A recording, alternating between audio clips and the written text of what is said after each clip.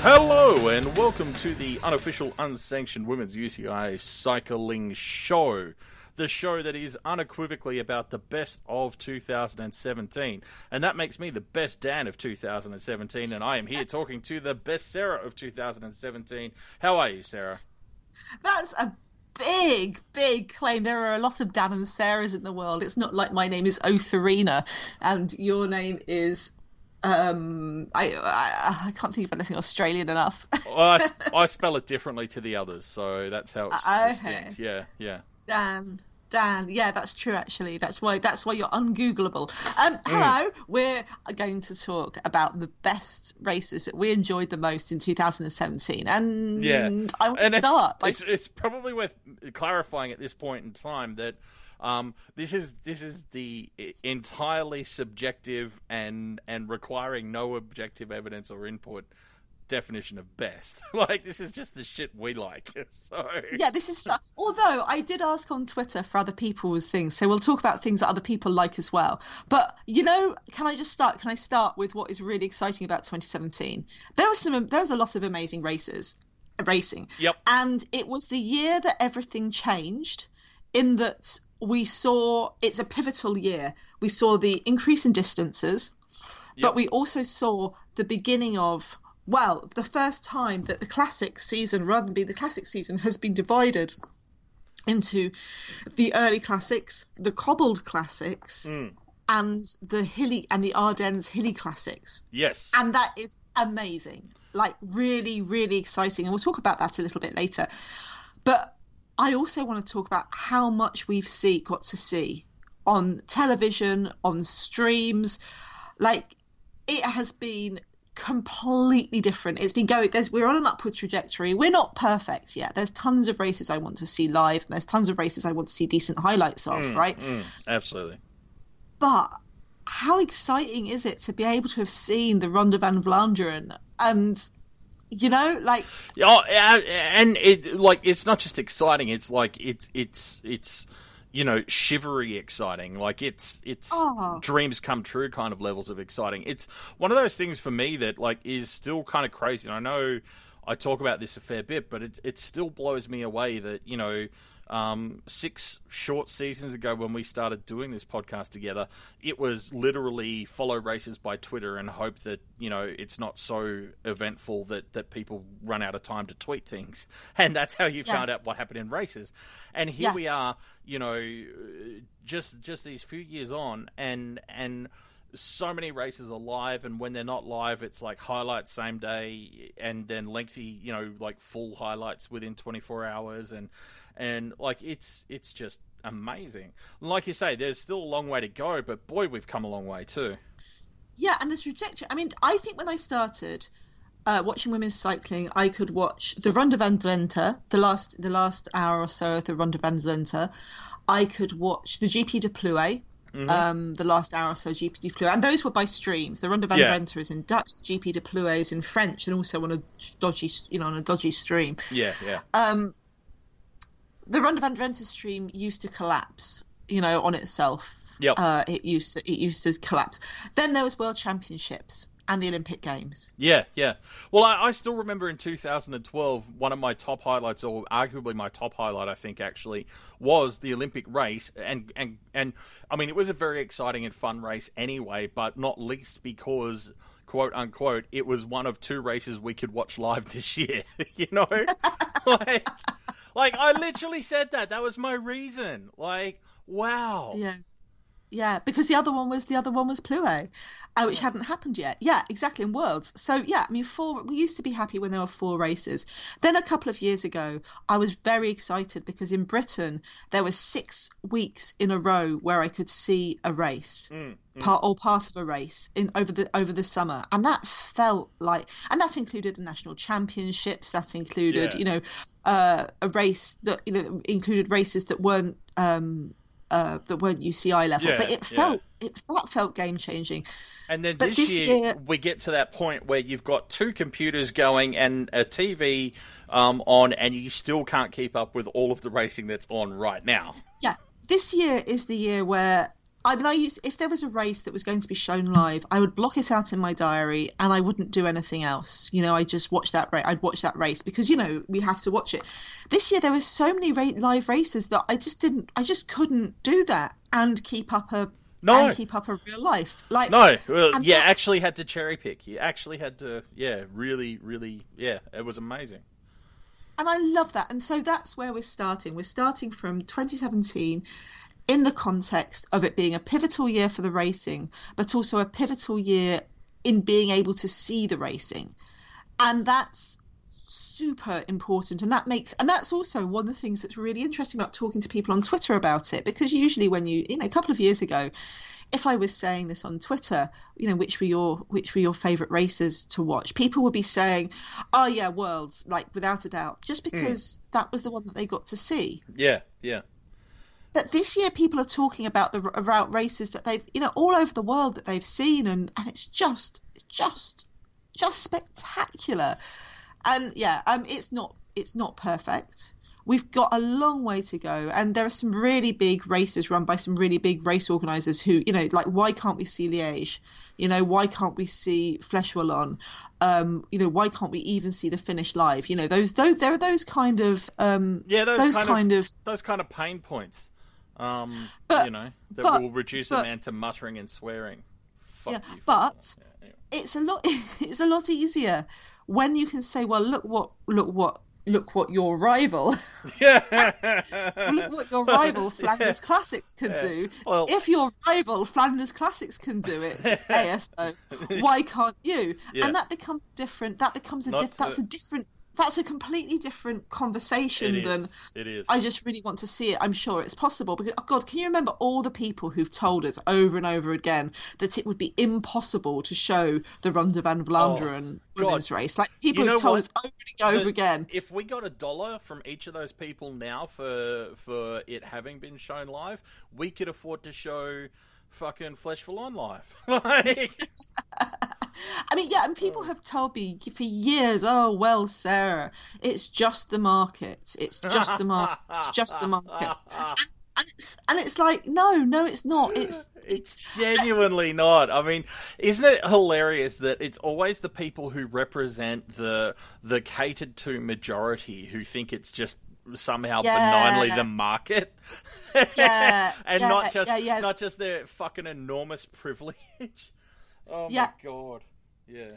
But anyway, so let's talk. So we're talking about this in the context, probably for the first time, of most of these races that we think are the greatest ones actually being ones we can see. And for the first time, not going to be saying, do you remember a couple of years ago we said we were having races in our countdown at the end of the year that we were put in because we could see it? Yeah, exactly.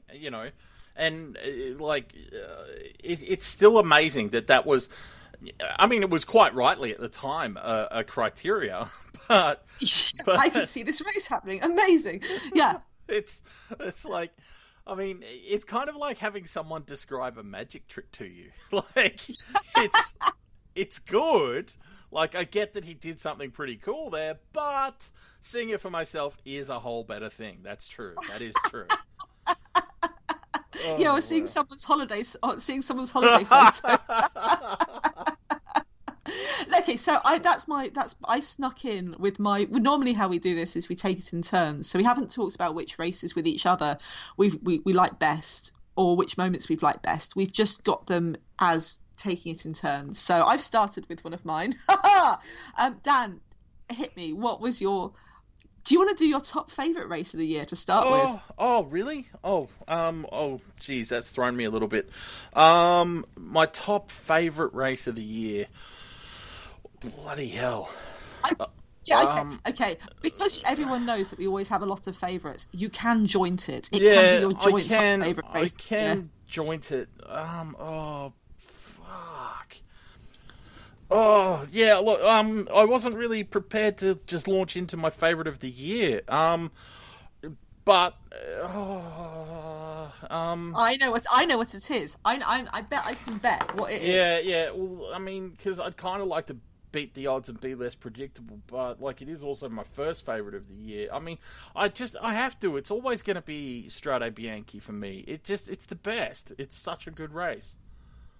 When you say always, hasn't it only been going for a couple of years now? Well, isn't this like the third iteration? Like, yeah, but it was the classic that was the instant classic because it's like it feels like it's gone forever, and it's the most beautiful race, and the white roads, and it's gorgeous when it's dry and dusty, and everyone comes out coated in dust and sweat, and it's glorious when it's rainy and muddy, and everyone comes out coated slick with weird mud and stuff, and it's just beautiful rolling hills, and it's always good racing, and it's early in the year, and it's just the best race. You know what? Almost everyone, I think especially Civetta said, Strade Bianchi, it's got that iconic finish through the narrow streets of Siena, and it's perfect. But, Dan, this year was just exhilarating, wasn't it? It was so glorious, and the way that finish was set up, with Lucinda Brand and Sciarregillo. Short vantage on Sciarregillo, and then you've got Elisa Longoborghini, Lizzie Dana, Kasia Niewiadoma, and a couple of Orica Scott riders, including Spratty, chasing and the attacking and counter-attacking, and just as they get towards that final climb towards the line, Elisa knows that she needed to go, and bang, and comes out with the win. And I think she'd had such a shit year last year, and it's such an iconic race, and so it was just so good. I think the thing that was really impressive for me was it looked like it. I mean, A, getting to see it live, woo! Yeah. But B, it had seemed like there was a script in place because, you had that great group at the end coming screaming towards Siena. You had this group of Lizzie Dane and Megan Guarnier, Elisa Longoborghini, and we felt, it's Spratty. We felt that we knew how the script would go. Yeah. And suddenly, from round the corner, from nowhere, comes Sciarregillo, followed by Lucinda Brand. And that moment where Sciarregillo turned the corner, caught the group, and just kept going. Instead of taking a break, relaxing and doing what a man would do if he caught the group, sit up and have a relax. She just screamed round the corner ahead, and then when Lucinda Brand did exactly the same thing, and I mean the thing is it was a move that it didn't work, right? But she wouldn't have won out of that group anyway, and it was just a chance to see it, and the chaos I always like a race with a little bit of fun chaos. I mean, there's shit chaos and there's fun chaos, right? I always like a race with a little bit of fun chaos, and that was stunningly beautiful. So then they were caught, and the duel between Kasia Niewiadoma and Elisa Longoborghini in Siena was, we said at the time it was like Elisa had been up and down, just gone up, and she could visualize every corner and every turn and every point in the alleyways. I mean, she just positioned herself beautifully in every part of that climb, just, and it was little and subtle things, and it really was, like, I genuinely think it was race recon, because it was making sure she's on the inside here and then switching to that side of the road there, and it was gentle stuff of closing the door on some of Cash's options and that sort of thing. It really reminded me of remember that stage in the Giro a couple of years ago where Pauline Ferrand-Prévot got a bit of criticism for being a little bit aggressive or assertive in her shutting down of Mara Abbott.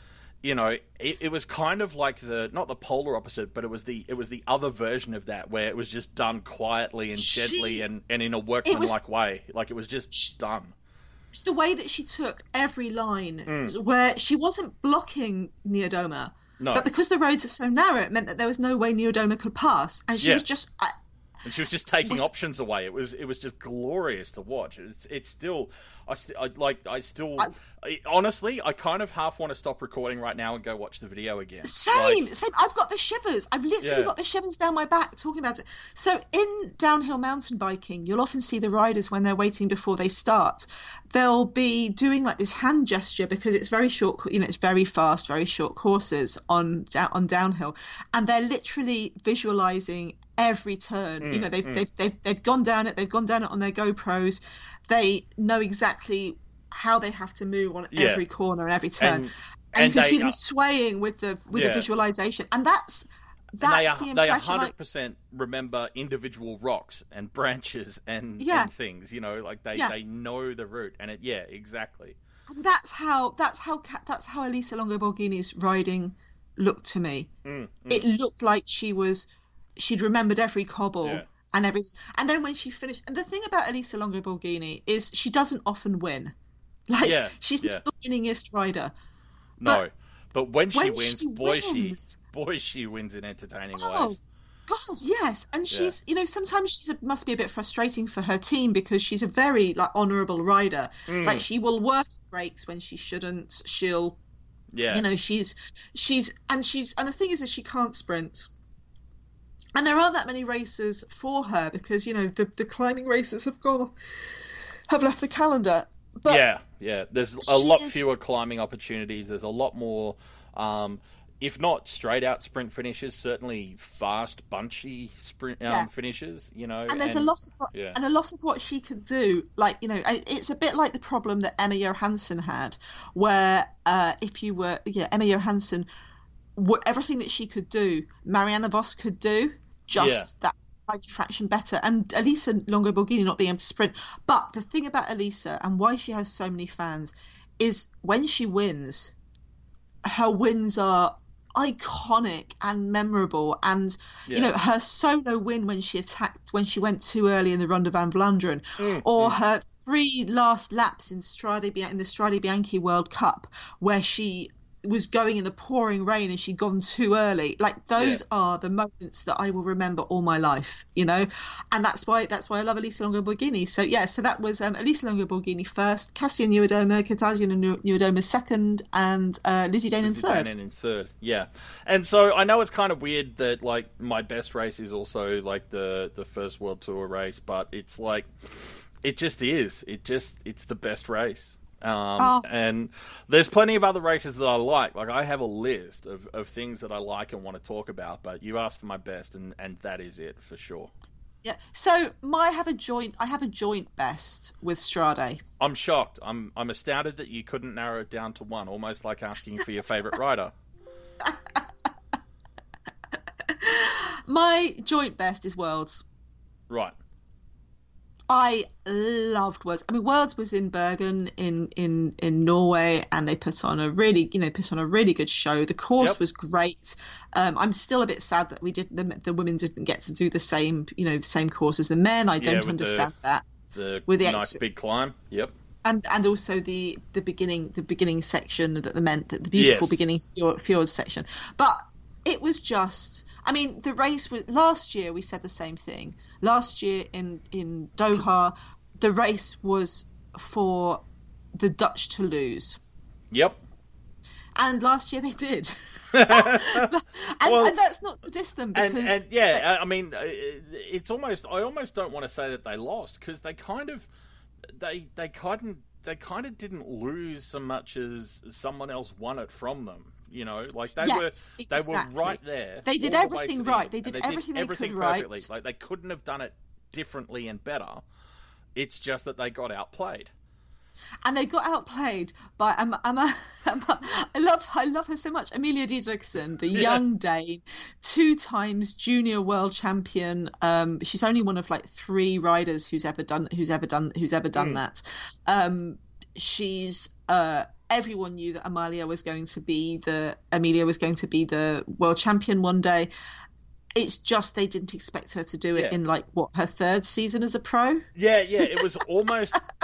It was almost as if she'd done it on her first day. Like it was, I mean, like you say, it was actually, her 3rd season. But, it was one of those. Everyone was like, she'll win it in a few years, and you sort of season, I think. Or but everyone's sort of meaning like in 5 years or so she'll be a real contender, and then all of a sudden, oh shit, well you did that early. I didn't have any other activities planned for us this decade. And one of my favorite, one of my other happy moments this year was Amelia winning the Ronde van Drenthe, the second Road World Cup, second World Tour race in her rainbow jersey, and that made me happy because it's always like the pressure was off her. Like, you know, the pressure, the curse of the rainbow jersey is a real thing. I mean, God, Paulina Ferrand-Prévot held three rainbow jerseys at the same time and got hit last year with a triple dose of the curse of the rainbow jersey. Yeah. But it's and we joke about it, but I think it's actually more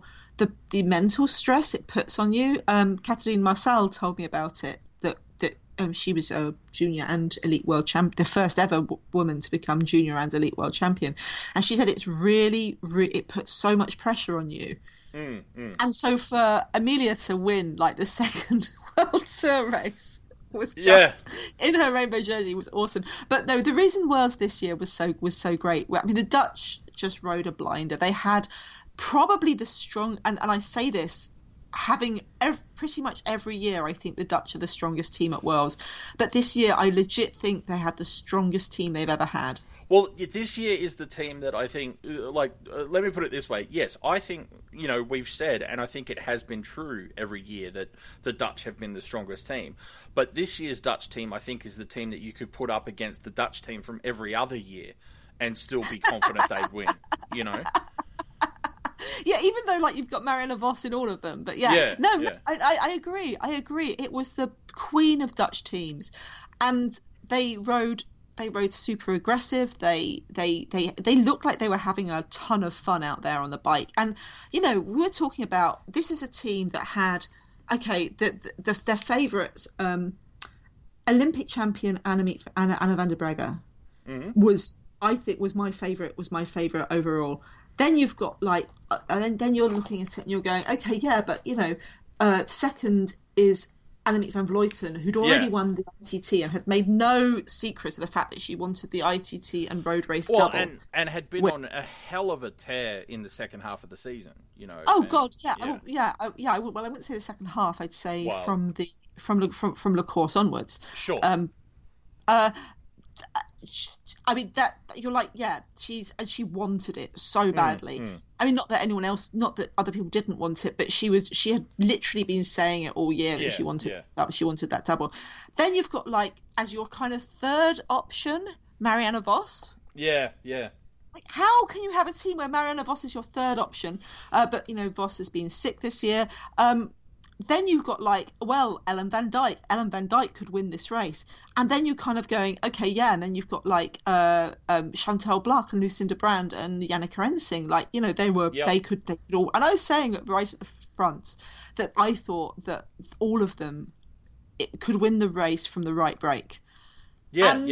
Like, honestly, with this team, it was almost, I mean, this isn't exactly how it played out, but on paper, going into the race, it was almost a crapshoot of, you know, like, roll the dice, see which one of them gets into the break that manages to stick away, then they win.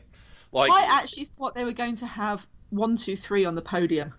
At one point, it really looked like they were. I mean, it was ridiculous. So the race was endless attacking. It was just spectacular. Tons of break action. I was a little bit confused when Van Vleuten and Van der Breggen chased down the break that Chantal Blaak was in.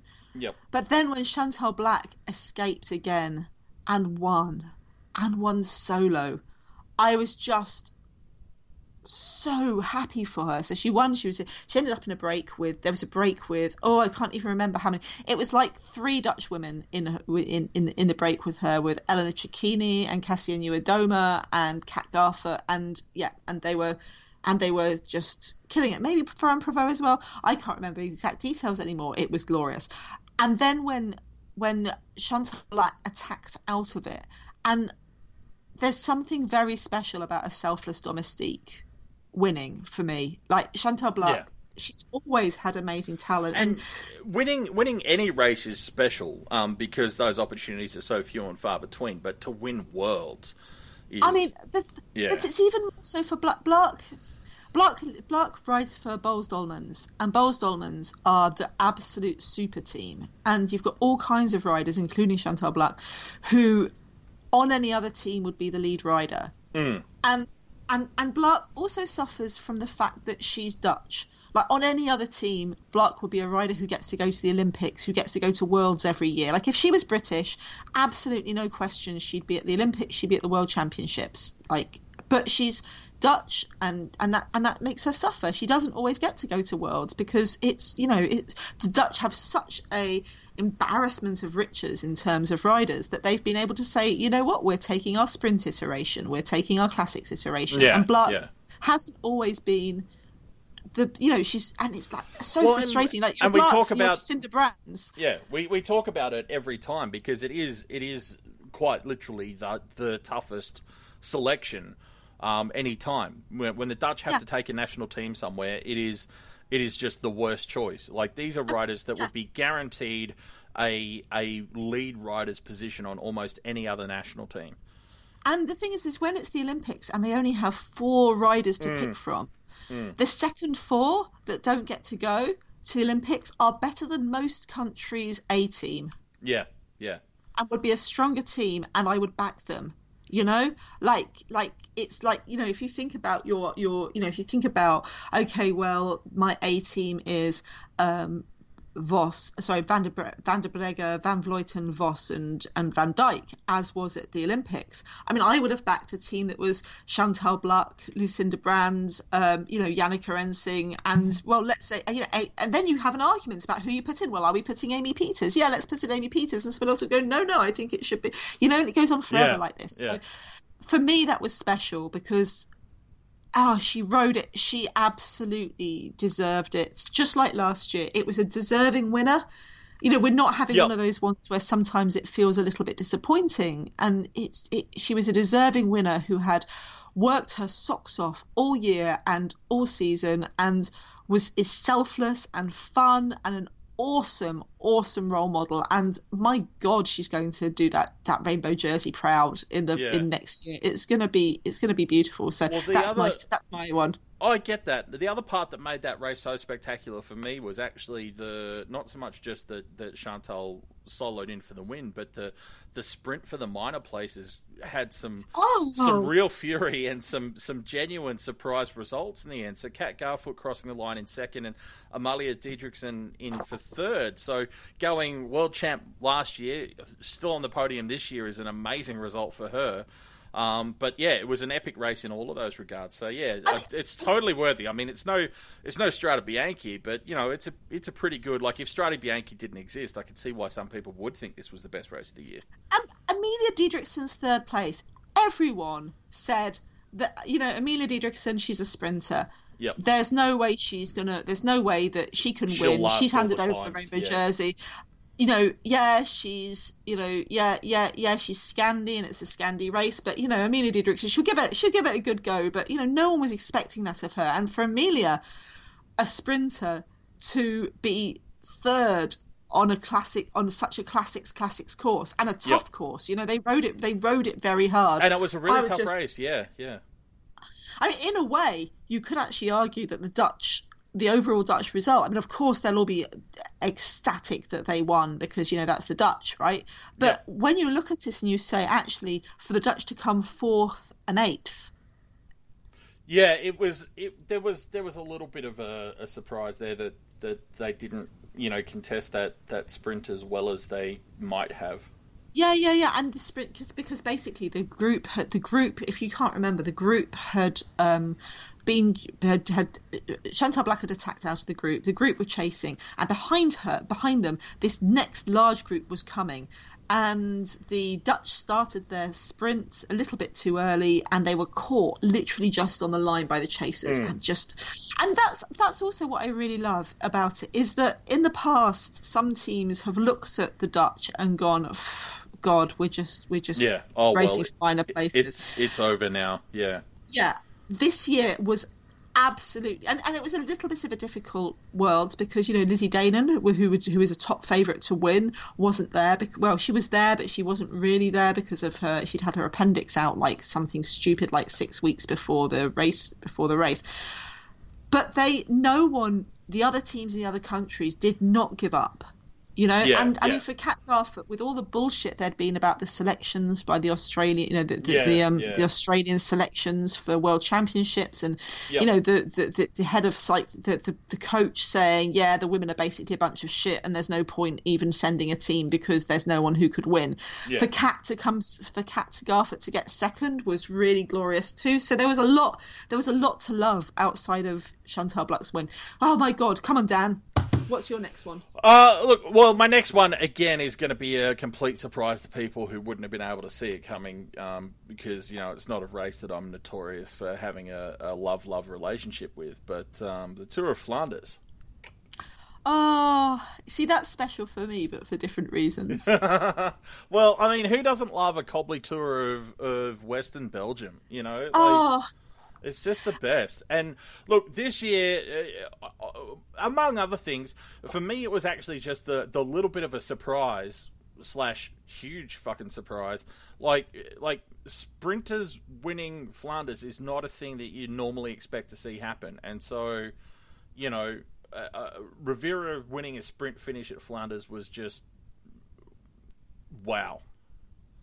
Yeah, Flanders I can't think of objectively because I was there. I did the commentary in English, the English language commentary with Rochelle Gilmore, and for me, there's this moment where we were standing on the start line, like before we went in to do to commentate on the finish line.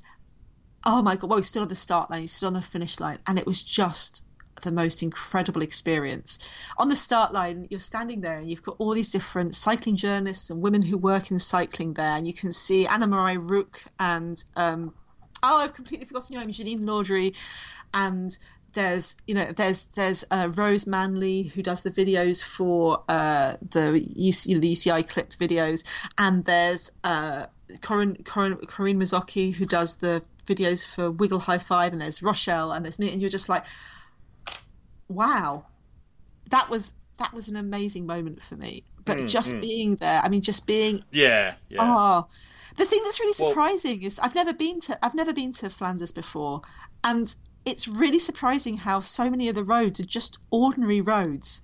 Really ordinary roads that like don't, super and then they just ordinary, ordinary. Yeah. And like there's bits where I could have been in England in the, you know, when you're standing on these little steep thigh biting hills with a narrow cobbled sections, and you're like, I could have been in Britain. Like, there's nothing. This isn't something that you'd write home about if you saw this view. You just like drive through it, right? And then it's transformed into this legendary. You know, the gods sprinkled their, the cycling gods sprinkled their magic dust on it, and it just gets transformed into this incredible arena. And yeah, and getting to commentate it, I like literally have tears in my eyes. Like, if you'd have told me that 5.5 years ago when we started this podcast, I just would not have believed you. Well, you know, it's a fantastic moment, I'm sure, to have been there commentating it and whatever. And I appreciate that it was also a genuinely very exciting edition of the race for you. As I said before, you know, it's not normal to see it won in a sprint, but it was interesting to me this year too, because it earlier looked like it was going to be, you know, someone from the four rider break. So we had Annemiek van Vleuten, Elisa Longa-Borghini, Katarina Nieuwdoma, and Anna van der Breggen out with a decent gap. But then van der Breggen got instructions to stop working with the break, and Ellen van Dijk jumped on the front in the chase. And well, that's how breaks end. So, they were caught with 1 kilometre to go. And it was such a storybook thing, and actually really similar to what we were talking about with Strade Bianche, you know, because Ellen chased it down super hard. There was a quick reset, and then she started leading out Corinne Rivera for the sprint and just really piloted her through it and set her up for the win. It was a great finish, and I also really enjoyed then off the back of that, Gracie Elvin coming in second, which is an amazing result for her on the podium of Flanders. And as a bit of a precursor, talking about how good that Dutch team is, Chantal Blaak in for third. So Yeah. I mean, that was bittersweet for Chantal Black because the reason that Anna van der Breggen, we just were like, this is crazy. But Danny Stam, the DS, had told Anna van der Breggen that she should not ride because they were riding for Chantal Black. Now, I think that Anna van der Breggen could have outsprinted all of those four, could have outsprinted that break. Yep. I think if Anna van der Breggen had ridden, van der Breggen would have won. Yep. But that's cycling, that's bike racing, like it is. And actually Boels Dolmans, it's not that I don't want Boels to win, because last year I was saying that, it should have got a little bit boring on paper that Boels Dolmans kept winning the classics, yeah? But they win races in such style, and to their credit, style. To their credit, whoever their script writer was understood that risk really well, and so they kept making sure that different Boels riders won in unique and interesting ways. So rather than watching, a boring police procedural, we got something really innovative and exciting. And it's so good. I mean, I mean, the Americans, my dear American friends, who having an American win the Ronde van Vlaanderen. Is beyond epic for, in the same way as, I mean, I guess we were spoilt with women's cycling, British women's cycling, because, we had Nicole Cook, but having an American win and, and also Corinne Rivera represents some really interesting stuff. She's a Filipina American cyclist. She's just, she's really interesting, and it kind of was I'm just really happy for her, but I was happy for my American friends, because I mean I have to admit I would have liked to see Cassia Niewiadoma win Flanders, because I would have liked to see Cassia, I like to see Cassia Niewiadoma win. Fair, I'd like to see her win anything, so but I mean, and god damn it, I wish a lot of the races we saw this year, we'd seen the same thing happen, the Ellen van Dijk thing, when Corinne Rivera had won Strade Bianchi. Like, the work that Ellen van Dijk put in and the lead out that Ellen van Dijk put in was just phenomenal. Literally, having Ellen van Dijk on your team is like having 3 extra riders. She is an absolute beast, and she is tactically, she's really good tactically, but even if she wasn't, her power is just so much that, she can just turn it on. And she is tireless and fearless and will chase down other people. And I don't think that Van Dijk doesn't get the chance to go for her own wins so much, because, you can just use her. Yeah, well, and I mean, she does so much right, and not just her skills, but also her physique. She's the perfect rider for someone like Corinne Rivera to shelter behind as you pilot, your way. Corinne Rivera is this tiny little thing, and Ellen van Dijk is this typically tall Dutch rider. She's tall and rangy, ruler type rider. So I mean, it's just it's like being led up by Cancellara or something like that, or Tony Martin or someone like that.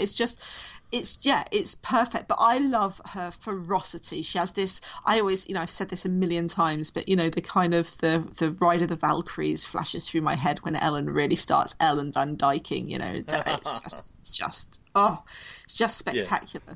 There is part of her that just sort of, I don't know, it tickles that kind of primal instinct of someone who just glories in the contest and the sort of devil may care, throw all caution to the wind and just go for it kind of riding is something you sort of see in the way she rides. So it's like this cycling equivalent of a berserker rage, isn't it? But it's not a rage, it's just this glorying. I mean, this is the whole thing about the Ride of the Valkyries, isn't it? It's that I am glorying in the battle, like, just stunning. So that was a great race. We liked Flanders, but Flanders being on Flanders is the race that people said would never be shown, and it wasn't just shown. Like last year, it had the disaster. By the way, it did have the disaster last year. You're right, where the coverage had a breakdown, and we couldn't watch it. But yeah, this is where we are. Okay, you said, by the way. By the way, everyone who said that Flanders could never be shown, like the women's race could never be shown live, you owe us $1. So yeah, more than $1, damn it. So that was Flanders. Yeah. So what was next for you then? Okay, this is a kind of. Okay, let's talk about Cassie and Uedoma. This feels like the start of a musical. How do you know the problem with Cassia? So Cassie Uedoma had been a fantastic rider. She's been on the way up for forever. Not forever. She's very young still. She's only just turned 23. And she started as her 2013 was her first season, and she started as on a small Polish team, and then was a stagiaire for Rabo women's cycling team, and then has been with Rabo ever since. Except now she's moving, and she's this really happy rider, but she's kind of been on this trajectory of doing really well, but she has been a kind of secondy, thirdie. She won the Macamine Bira last year. She was the European champion, European road champion in 2015. She won the Macamine Bira in 2015. She won Festival Elsie Jacobs last year. She won. She's just she's been a contester in everything. But what I loved this year's been quite hard. It's been quite hard for her because she hasn't been in the biggest team. She has to do a lot of work. She's been out in all the major breaks that count, and I love that. But the thing we didn't get to see this race live. But we're in the OVO Energy Women's Tour. Another race that started is very young, but is an Insta classic. Well, I'm glad you brought it up because this was on my list as well. So yeah. And on the first stage, and she's riding with Marianne Vos, and Marianne Vos obviously has had. She's had many medical issues and injury issues, and she's really been having a shitty couple of years. But she's, she'd won Quick Gerardsbergen Quick, which was one of my personal favourites, because the way that Vos won Quick was in absolutely classic Vos style, going up against Ellen van Dijk and sprinter Maria Giulia Confandonieri. She just won it in classic wily, clever racing Vos style, and we got to see it live as well, and I was really, really happy. That's one of my personal favourites, because I don't want Vos to win everything. I don't, but I want Vos to be back in good shape. It makes me really sad for her that she's not been able to be not being able to contest. It's not that I want Vos to be the world beater, but I don't want Vos to have a shitty time. She's a really nice person and she deserves better, cycling gods. Anyway, so there they are in the first stage of the OVO Energy Women's Tour, which is, one of the biggest races. We don't get to see it live, but it is one of the, if not the best organised race. It's huge in terms of media coverage. It's just spectacular. Well, and crowd participation roadside, particularly for a non-Dutch or Belgian race, like they really do an amazing job of getting people in local communities involved. And look, I understand that you don't want to just out and out say it's the best organised race, but when rider after rider and team manager after team manager will quietly tell you it's the best organised race, like you tend to believe that it is actually the best organised race. It is, and I love, and they really, and it's not just good crowd, it's better crowds than Belgium. Better, it's Olympic level crowds, it's classics level crowds, it's crazy, it's game changing for UK women's sports in so many ways. So there they are, they're racing through Kettering, and it gets to about, I can't even remember how many kilometres to go. Was it 30 or 40 or 50 kilometres to go, or 60, something like that, and Cassie Uedoma attacks, and the peloton look at her and go, oh God, because what they know is going to happen is that when they catch back Cassie Uedoma, Marianne Vos is going to attack. And then when they catch back Marianne Vos, Cassie Uedoma is going to attack. And there's a really good chance of one of them getting away. And it's day one, and it's like, oh, for fuck's sake, can one of you guys just give it a break? Like, jeez. So they decide... Yeah. So they let Cassia ride. And they're like, Oops. okay, you know what? We're going to let Cassia ride because, you know, she'll get tired out there by herself in the wind, facing by herself. You know, yes, we've got Marianne Vos literally sniggering to us, sniggering on her back wheel, waiting for us to catch it. But, you know, let's just do ourselves a favor. We don't want an epically long, you know, this is the long, Yeah. we're in a long season. We've got the longest stages that we've ever had in races. You know, let's just leave it for a bit. And that was a mistake. It was a horrendous mistake. It was a stage losing and ultimately race losing mistake. Oh, it just went, as you're watching it on Twitter, because we could only watch it on Twitter. You're watching it on Twitter and you go from, oh, Cassia, I wish, you know, okay, great. I hope that when, you know, I hope you don't tire yourself out too much so that when you get when you get caught, you can go again. To, you know what? There's an outside chance she might. No, we can't hope for that because that would just no. They're not going to let her. She can't win. To, oh my God, she might win. To, oh my God, she's won. Yeah. and you're just like, but what? Like, oh wow, okay, this is not okay. That was a little unexpected. And the funniest thing is Marianne Vos came second. Because of course she did. Because you know, and this is the bit where you have that tiny bit of sympathy for the rest of the peloton, because you're like, well, yeah, okay, so letting Cassia go was a mistake, but clearly you were fucked anyway. Like, you're right. I get why it was probably worth saving your legs, because you were just 100% fucked on that stage. You had no chance. Yeah. And the thing is like, so Marianne Vos was asked afterwards, you know, was it basically, did Cassia win because they didn't bother chasing? And she said no, because they did try to start chasing her seriously and they couldn't make any ground up on her. Oh, it was just gorgeous. I mean, so Cassia Niewiadoma, she's totally such a star. She's and she made 1,000 fans during the Ovo Energy Women's Tour. One of the things they did this year, they always have a charity that they work with, and they work with people whose lives are affected by the condition that their charity is dealing with. And this year it was breast cancer care. And every rider started the race wearing a ribbon that had been written on by a woman who'd suffered from breast cancer. Right. And Cassia Niewiadoma had really taken to this, and she said, you know, Laura, the woman who had written her ribbon, had been her inspiration, and she was thinking about her when it was hurting out there. She was thinking about Laura's battle, Laura going through chemotherapy, everything she'd gone through. Yeah.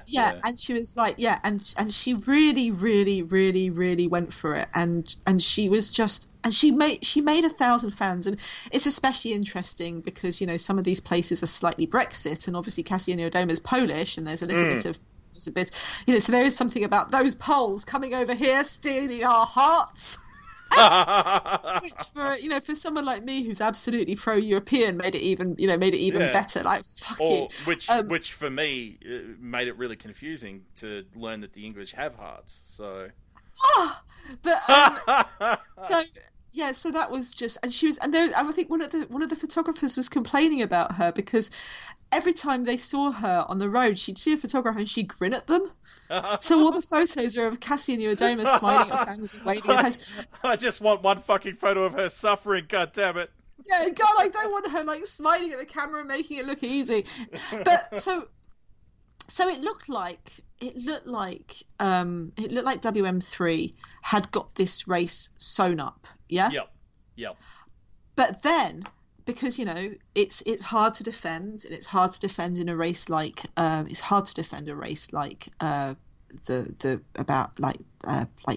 Ovo Tour, because you know 5 days, some really really epically long race days, and it was looking like, you know, this is going to be hard for them, but you know they've got Vos in second place so they had and surely with Vos's experience, you know, they've got options and they've got tactical now, so they can figure this out. Yeah, and so it was looking quite good, you know. was looking like it could be, it could be good. The second stage was won by Amy Peters from a small from a small group. That small group had Marianne Vos and Cassia Niewiadoma. Hurrah for them! So that's one ticked off for them. And then you had stage three. Stage three was won by Chloe Hosking, ahead of Alice Barnes and Ellen Van Dyke, with Cassie Neward, big bunch sprint. But that sprint was somewhat marred by crashes. And in particular, one aspect of that crash, did we mention that Marianne Vos has had a really bad run of luck the last couple of years? Oh, Marianne Vos crashed twice and she broke her collarbone. Fuck. And she was devastated because, she'd got the Giro, she'd got, where she wanted to race for Niewiadoma coming up. She's going to have to miss the Giro. It was just a, and she was going to, Marianne Vos would have raced her heart out for Niewiadoma. Yeah. But if Niewiadoma had slipped, there was a really good chance of Vos and Niewiadoma being 1-2 on the OVO Energy Women's Tour podium. And so that was devastating, and you're like, okay, this is going to be this is a game changer, because the rest of the team, while there's good strong riders, are not Vos and Niewiadoma. Yeah, they are. One of the things that Marianne Vos has always tried to do with her teams, and especially was a focus with WM3, is on developing younger riders, and so. Oh, yeah. That's a key part, and so, like you say, while they're good and accomplished riders, they're riders that are also there trying to make that step to the next level, and so there was a skill gap now. And the thing that's really the other so the last stage was a crit-esque stage in London. In the centre of London. Or stage 4. The last stage was So that meant that stage 4 was super important. Right, gotcha. Yep. So stage 4 is super important because it was the last chance. And Niewiadoma and Nuska Costa and her team chased down a ton of breaks, but it ended up with a 3-woman breakaway. Christina Mayerus, Leah Kirkman, and Sarah Roy, and I think that this is one of your highlights of the year too. Yeah, absolutely, it was. And just because, and look, I'm not afraid to admit my biases in regard to it, but Roy is a rider who has really worked incredibly hard to. Everyone's worked hard to get there, but her journey, her path to riding for Orica and being in these races was not a simple or easy one. And so it was just really cool to see her snag a win in a race like the OVO Energy Tour. Oh, and especially because I really like Sarah Roy as a rider. She excites me. I like her. When she was selling her own stickers to try and help her to get to Europe that year. I literally bought a whole bunch of them. I have way more stickers than I need. But Sarah Roy, when you're in a break with Christina Mayerus, who's this very canny, super domestique, ultra domestique sprinter, very clever rider, all round dangerous, dangerous in a ton of different ways, rider to be with. And then you've got Leah Kirkman, who was on the podium at La Course, like a sprinty, with the sprintest races. I just assumed that Roy, she's the least experienced. She's the least. She's just not as strong as Mayerus and Kirkman. Not as battle-hardened is what. And I is don't how mean I that. Put it, yeah, exactly. And I don't mean Roy is a rider who's developing. And that's no criticism of her at all. It's not about thinking of her in the future.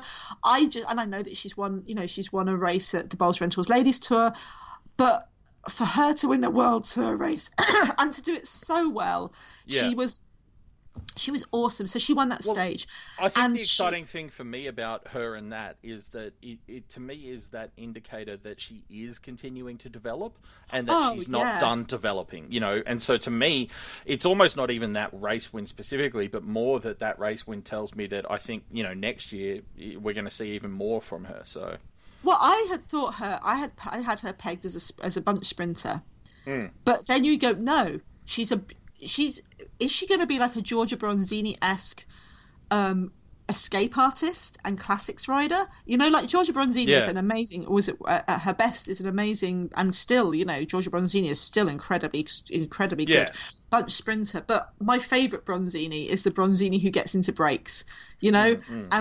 I think maybe this is where Roy's going to go too. Pop her in your fantasy teams for next year, people. I don't know how much of a chance she'll get, because next year Orica have taken on Jolien Dora as on there. So Jolene's going to be that. I think Roy could be a Jolien Dora type sprinter, and so I don't know whether she'll have how many chances she'll have for herself. So maybe don't put her in your fantasy team next year, but. Well, it depends on how she's valued in the competition. She may still be a bargain. So. Oh God, if she's a bargain, pick her. Yeah, but Jens is far too clever for that. I know Jens is, and I say this with all the love in the world, an utter bastard when it comes to pricing riders. Yeah. Specifically in this context, the term "utter bastard" is a technical term that means accurate. Yeah, God damn it! Why can't he put that rider that no one else knows is going to win? So basically. It was one in a breakaway. The group that came in behind came in behind them. There was a group that was 17. That was 17 seconds behind. But Cassia Nieuwedoma was in the big group, 22 seconds behind. So went into the final stage, still leading the GC. Final stage. Lots and lots of riders tried to get away. Nieuwedoma and WM3 really had to fight to stop some sort of significant breaks getting away, and rode beautifully. But ultimately, it was not to be for anyone else. It was a bunch sprint won by Jolien Dora, with Hannah Barnes in second and Christine Majerus in first, giving Cassia Nieuwedoma her first World Tour win, which was awesome. And just such a great result, given how hard she had to work for it, particularly after Mariana had that nasty crash, and it really just fell pretty much squarely on Cash's shoulders to finish it off on her own. Yeah, and Christina Majerus in second overall, and Hannah Barnes, who's epic racing for the sprint immediate bonifications, got her onto third place in the GC. In the GC, yeah, great job, her. Which, by the way, how good have the Barnes sisters done this year? They've had a great season. Oh yeah, I mean the Battle of the Barn. There were so many things to enjoy about the OVO Energy Women's Tour. Like the Battle of the Barn sisters was one of them. Was one of them for Best British. Sometimes when you have a Best British Rider jersey, you've got a thing where it's sometimes those best something rider jerseys are not so don't really mean much, but it really was fantastic. Here's one of the other best moments for the OVO Energy Women's Tour. This is what the OVO Energy Women's Tour meant for me. So Jonathan Davis, who's talking about his favourite moments, he said, when Danny King excused herself from an interview with a reporter in order to call my girls over and chat to them while they were on the rollers, the girls were glowing afterwards and now both want bikes like Danny. and so Pinarello, that's how you sell a bike to women. Small, yeah. It's they're these small girls, and that's Danny King all over. She is a true ambassador of the sport. But then so many of the riders are, and that's. I mean, I think almost the problem that the OVO Energy Women's Tour is going to have is it's almost going to be too successful, because it's going to get to the point where riders can't do that in the future. Watching how Annemiek van Vleuten was at the Bowls Rental Ladies Tour, for example, which I worked on and had an amazing time on, where Annemiek just can't walk more than three, can't take three steps without someone else. Without someone wanting her. I mean, it's ironic that Annemiek van Vleuten became more famous for not winning the Olympic gold medal than Anna van der Breggen did for winning it. But I think it's also about Annemiek van Vleuten's personality. The fact that last year when she had that hideous crash in the in Rio, she was back on her bike a month later, and she's very media. She's very media savvy, very media friendly, and it's a compelling story, you know. And I mean, I even get that, you know, she doesn't want that to be the defining legacy of her career, and isn't, you know, entirely comfortable that it's still being talked about. But I do think the crash in the Olympics, her comeback, and then her building to the results she had this year, it does all tie together as a story. You know, maybe not into next year, but certainly for this year's season, I think it does. Yeah, a lot of people who were saying what their favourite moment of the year is on Twitter were saying Van Vleuten, and they were saying Van Vleuten at Le Course, on Izoard, and Van Vleuten winning the ITT World Championships. And I completely get that. I mean, I think Van Vleuten, for me, it was a frustrating season, I think, for her. Up to that point, up to Le Course, because she'd been so close. She'd been so close. She'd been there at Strade. She was joint third in Amstel Gold. Honestly, her spring was like she had fucking inherited directly from Emma Johansson the podium curse, you know, of never being on the top step but always being on the podium. Like, she was just always around, and that must have been frustrating as hell. And then she had those traumas of Imacamine Bira, where she went into the last stage of Imacamine Bira leading with two other Orica Scott riders in second and third. It looked like it should have been an Orica Scott 1, 2, 3 on the podium. Yeah, I mean, except that in a move that surprised no one, because, you know, we all knew she was going to try. Ashley Moolman-Pasio attacked on the final stage. I appreciate your generosity in saying that, but I think the more accurate way to state it is, in a move that surprised everyone but it surprised no one but 3 people. I know. I mean, I think they were. I think the thing is I think they were expecting Ash Moolman to go, but they just could not keep up with her. Ash Moolman won the final stage of Imacamine Bira and won the overall race. Yes, and that was.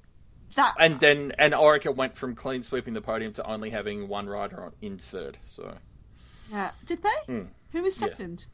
Yeah. I can't remember. I have to pull it up now. Anyway, so it was kind of embarrassing for Orica, and then we got to the Giro. And so I don't know what I think about this. Some people are saying that the Giro was one of their highlights, and I have issues with the Giro with the highlights. We'll get onto that, yeah. But the Giro d'Italia, it started off with a team time trial, which was, in a surprise to no one, won by Boels Dolmans. Stage 2 is the breakaway stage, which Annemiek van Vleuten won, out of her, Anna van der Breggen and Elisa Longo Borghini. That had Anna van der Breggen basically go, I can't ride, my colleague Caroline Canawell is in the Emalia Rosa, so I can't ride, which I would have punched her in the face for, because that's ridiculous. I mean, you know, I love it. It was a beautiful bit of theatre, though. You've got to respect the theatre. Like, can you imagine though, for Van Vleuten after Ronde van Vlaanderen? But then they had the stage, Hannah Barnes winning her first stage of the Giro, in stage 2. I always get confused about what's a prologue and what's in stage 3, you know, which was hilarious. But that was the wind stage, wasn't it? Oh, good God, I think so. But yeah, now I'm no. That was a bunch sprint. Stage 4 was won by Yonin Dora, her first stage win in the Giro, and if I'm not wrong, that was the windy stage, and that was the stage where Orica they hit, and it was just must be gutting for Orica Scott, because there they are, they're riding together, there's been the attacks, it gets windy, Boels Dolmans and WM3 get on the front, and Sunweb get on the front because it's windy, and start making some echelons. And only, as you do. and only Amanda Spratt from Orica Scott is up at the front. Awkward. Yes, and very awkward. And so Annemiek van Vleuten, who'd been looking like she could win the Giro, at that point lost the Giro. Yeah, stopped looking like she could win. And it's that old sawhorse that we always bang on about. You know, not many moments where you can win it, but there's a lot where you can lose it, and that was one of them.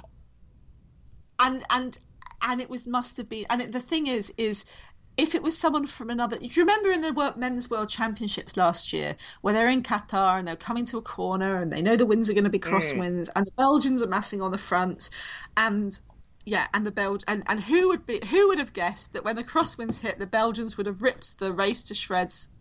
And that's what you say about the Dutch, right? Unpredictable, completely impossible to forecast that. And so if you're a Dutch rider who's missed it... Yes, yeah, like that's like in many ways that's more embarrassing than the actual final result. You know, it's that's one that you'd really be kicking yourself over. Speaking of kicking yourself over things, I have to apologise. I did quickly check, and I was wrong. Orica did hold on to position 2 and 3 in the Emakumeen Biro final GC. But yeah. I have my smug face on.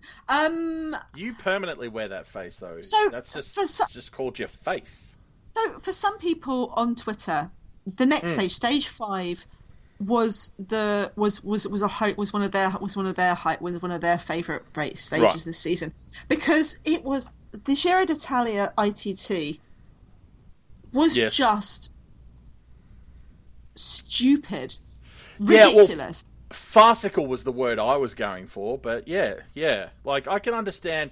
Look, I can understand why some people liked it as much as they did. It was very entertaining, but to me, when you basically have to run part of your ITT, you've kind of designed a shitty ITT.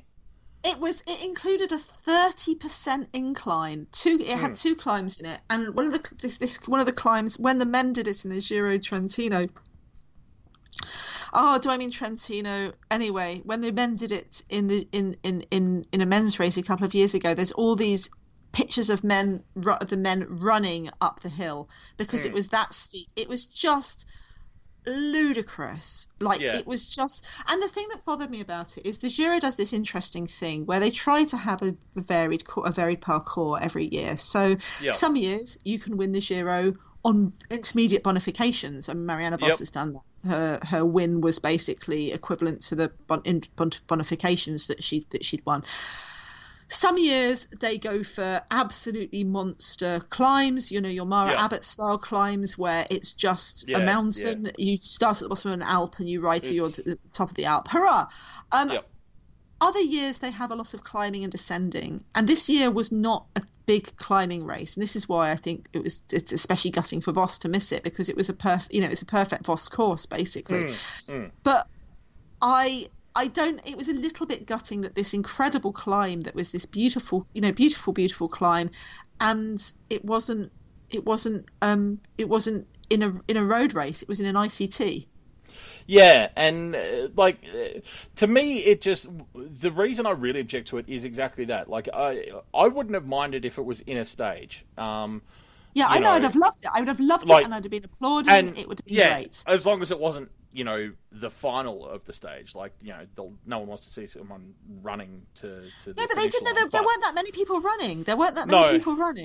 No, but what I mean is you don't want to see that kind of... Yeah, well, anyway. But my point being, in an ITT, the problem with it is that it's too disruptive. Yeah. In my opinion, it's too big a disruption to an ITT, which is meant to be the race of truth, you against the clock, all power, go as hard as you can for as long as you can. And I get that it's meant to be over different terrain and stuff as well. I do like the technical ITT. I like a hilly ITT. Yeah, I love a technical ITT. One, absolutely. And I even love a climbing one. But I just think that was too much. It was just not right for an ITT, in my opinion. So I get that it provided a real spectacle, and I definitely understand why people would like it. And I'm not... so against it that I am saying they're wrong. I just see it differently. For me, that wouldn't it doesn't make an ideal ITT in my opinion.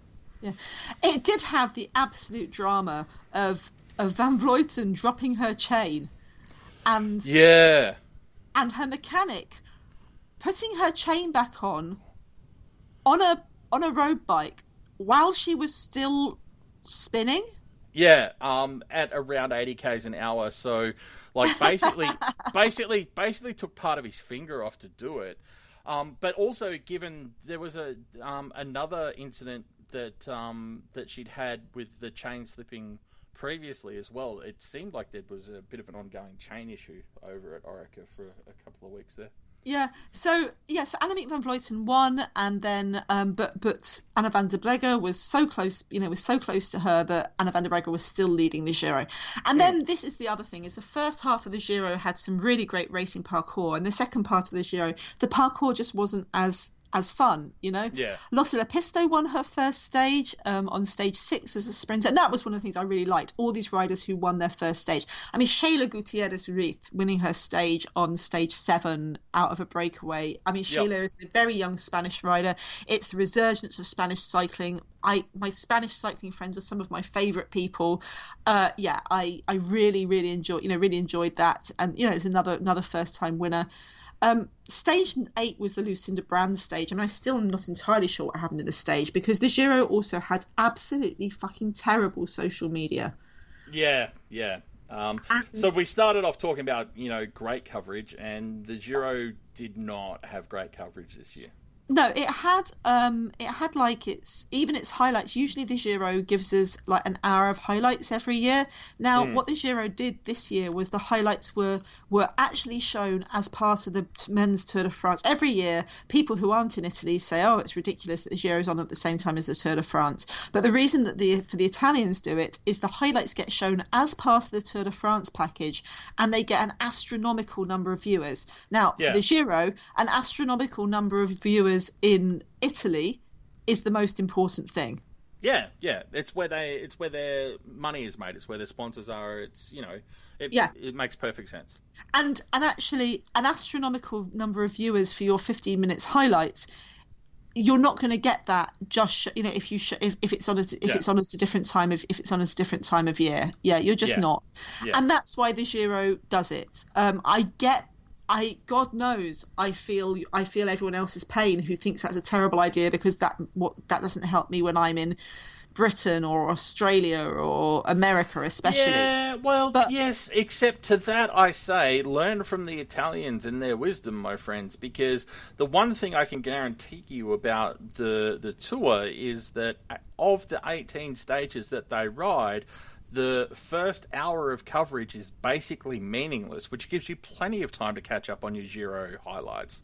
Well, what's interesting is that they did it again this year. They've done it in the past. When they're on a boring men's stage, they've actually just shot to the women's Giro highlights for that day, showing the men in a split screen in the bottom, showing the men doing nothing in a split screen in the bottom of the screen. I mean, that's exactly. That's it's not hard to do, and it's the obvious choice when you've got an exciting set of highlights of women's racing from today versus, guys riding tempo while they chew out 150 kilometers so that they can attack in the last 50.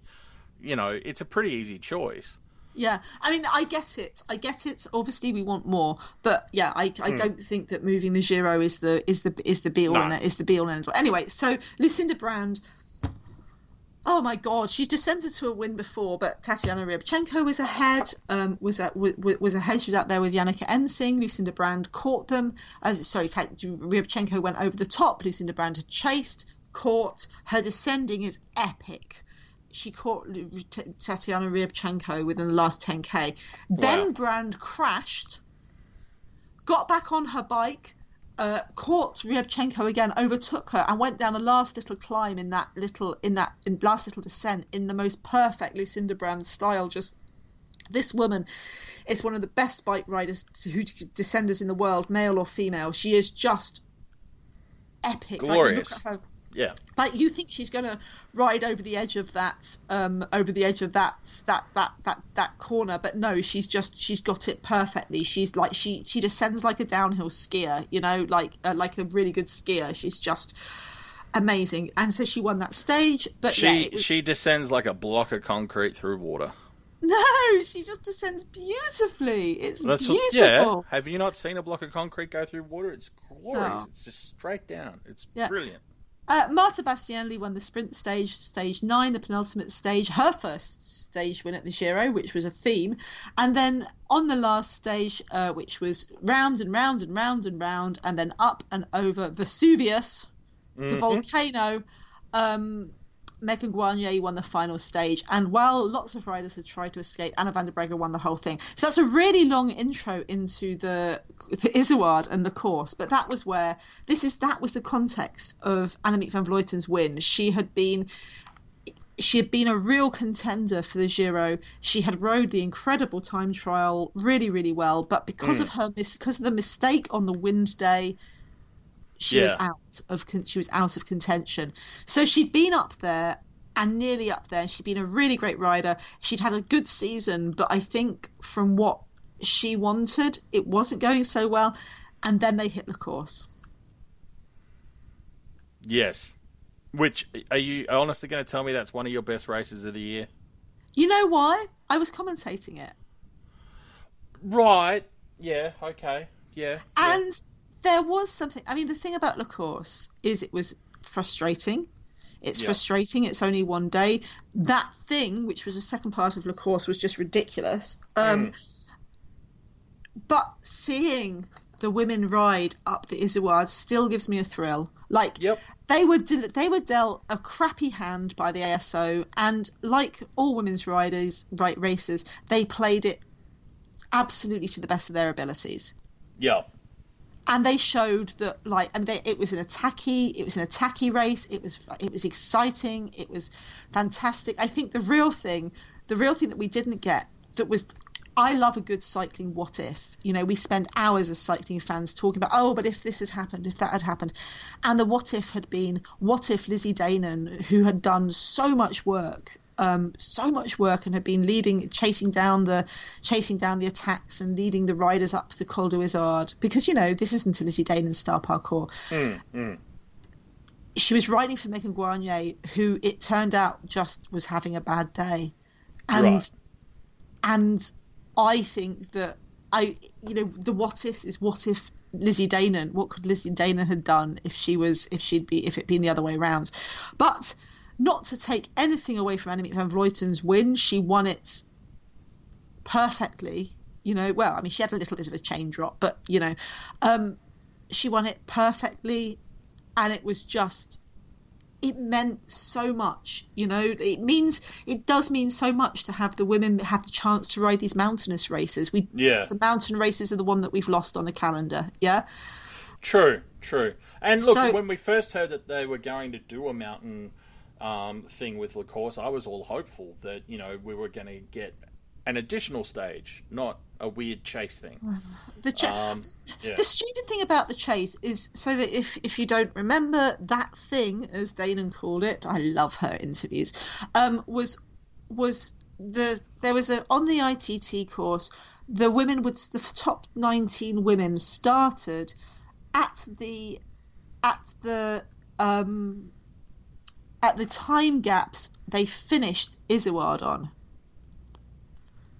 So they started off. If you finished together with someone else, you started with them. Yeah. If and it was just, I had said. I mean, the only reason it didn't happen exactly how I said is I said it was going to be the Anna van der Breggen Invitational, because I thought Anna van der Breggen would win Izoard, and then she's a great time trialist, and and it's a time trial course, and it's not a very long one, and it's if you've got like 30, you've got like a minute and something you lead, you're going to win.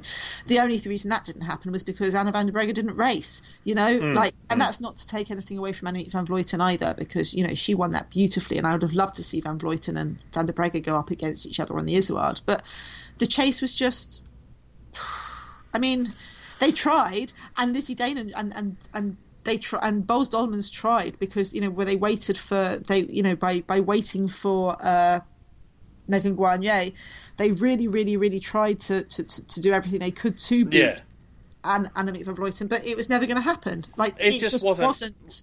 Like the setup was never going to allow it. It was just again, it was a dumb thing. It was just a poorly thought out. Anyway, we hashed that over previously in this episode. I don't want to. I mean, and it looks like it's not going to happen again. I mean, the thing that annoys me is it was blatantly obvious of the ASO, like looking at what the Hammer series is doing and trying an experiment on it. But there's nothing that could have. There are ways that they could have fixed it. They could have, for example, given Van Vleuten a 10-second lead, for example. Yeah, like you can handicap a race without doing the. Yeah, it was just bullshit gimmickry. Anyway, I mean, the thing is I think it might be different with the men's, where the top. But even with the men, if you're going to win the Tour de France, you've got to be able to time trial and climb, right?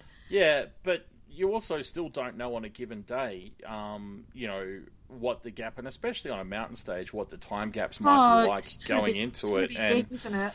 And then the same thing that happens with an ITT in a stage race anyway would happen, which is depending on the role that person's playing in their team, you don't know what their overall objectives are for the whole tour. They might not have the freedom to really go for it in a chase stage anyway. It's just fucking stupidity, and it upsets me on a fundamental level. And I am very, very mad with the ASO, which you can tell by the fact that I'm not swearing heaps.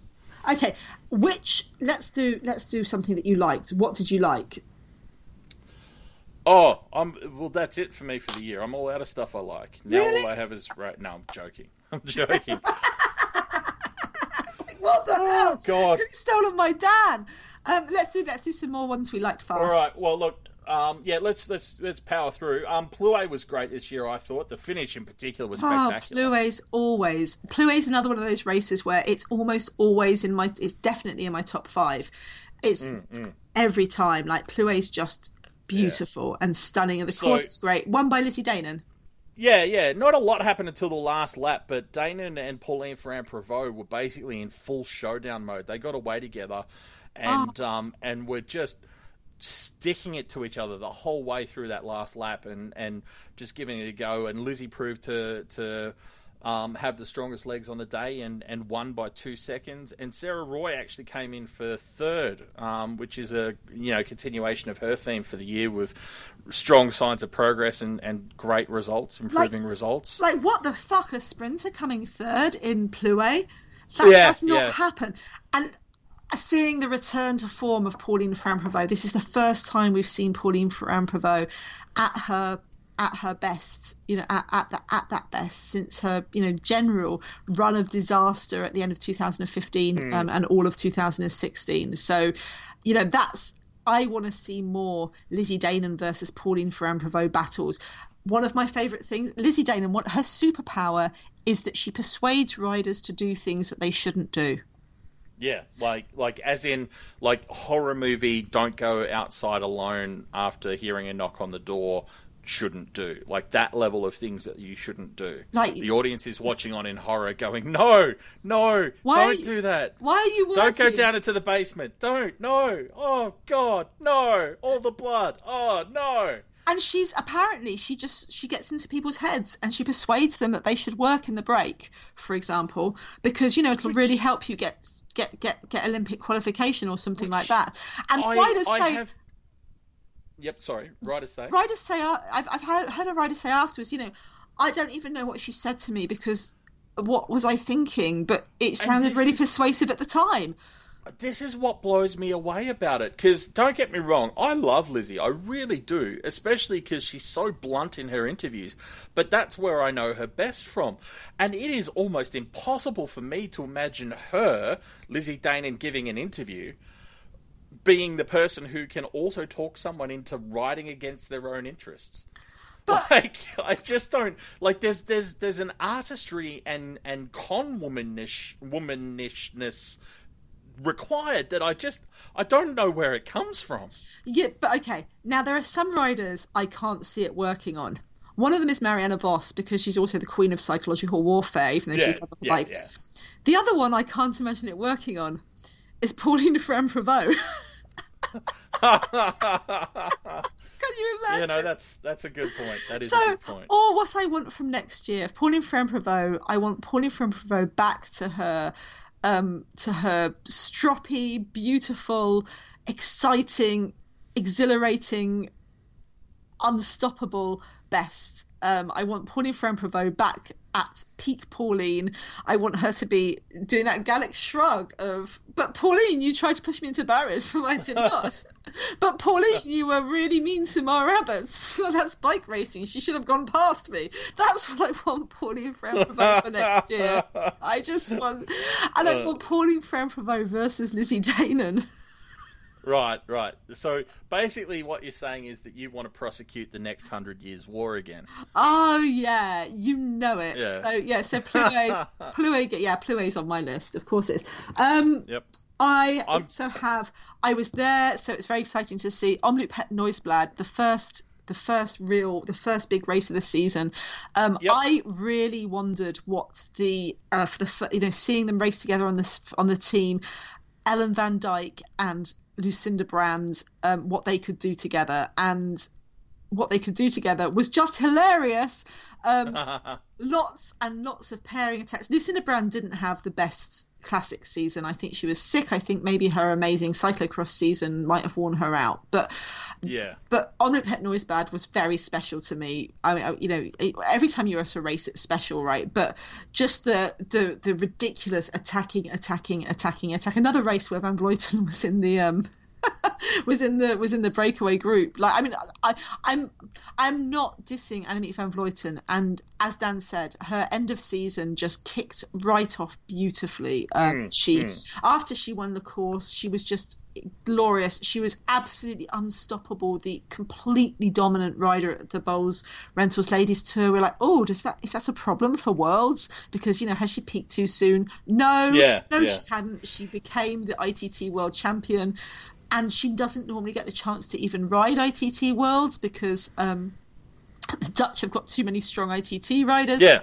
But now that there's the European Championships in an automatic spot for the European ITT champion, now we're getting into the fun thing where the biggest rivals Van Vleuten's biggest rivals are Dutch. Or other Dutch riders, yeah. So do you have another one? I've got a couple more.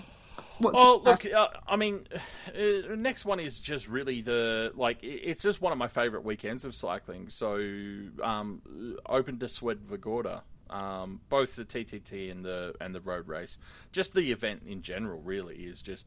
It's just such a fun race. And it was really nice seeing Lotto Lepisto take the win in the road race this year. Oh, God. And so surprising. Like, it ended up with... Marianne Vos has won this race like 5 or 6 times, right? And so it ended up in a kind of... in a small breakaway group with Marianne Vos in it. And you'd think... And Vos and Lepisto ended up going head-to-head. And Lepisto won. And... yeah. And Lotte Lepisto is a rider. She had her first Giro win, stage win. I was really happy for her that she got a World Tour win. You all know that Marianne Vos I have a very special place in my heart for Marianne Vos. But I was just delighted that Lepisto won that. And, Vos coming second like that is just, it was a fun race, and Vagorda's always fun, and always is. Adding the gravel section just makes it even more crazy. Yeah, so it was just lots of fun. But yeah, those are probably my highlights for the year. I mean, what have you got left? A lot of people on Twitter said they loved Ardennes week. With the same podium, all 3 races of Anna van der Breggen winning, Lizzie Danon second, and Cassia Nieuwedoma third, with in Amstel Gold, Annemiek van Vleuten also third. Yeah. It was a great week, and look, the only reason I hadn't mentioned it was because it was literally that it's not one race. It was that for me, it's that whole thing. Just having that like you said at the top of the episode, the proper Ardennes week was very, very cool. Absolutely. I mean, it was really fascinating to me that Bowles, I'd thought they'd had a bad spring season. I mean, even with Amelia Diedrichsen winning Drenthe, a bad spring season compared to last year where they won absolutely everything. But what was it, 9 races of 12 or something? Ridiculous. And the question on everyone's lips was, are they having a bad are they having a bad spring, or are they peaking for the Ardennes? Well, the answer by the end of that week was pretty clear. Yeah, Anna van der Breggen, the first ever Liège-Bastogne-Liège, the first Amstel Gold since I think it was 2004. The first Women's Ardennes week, and Anna van der Breggen stomped all over it with it was big time, and just was like, Olympic champion.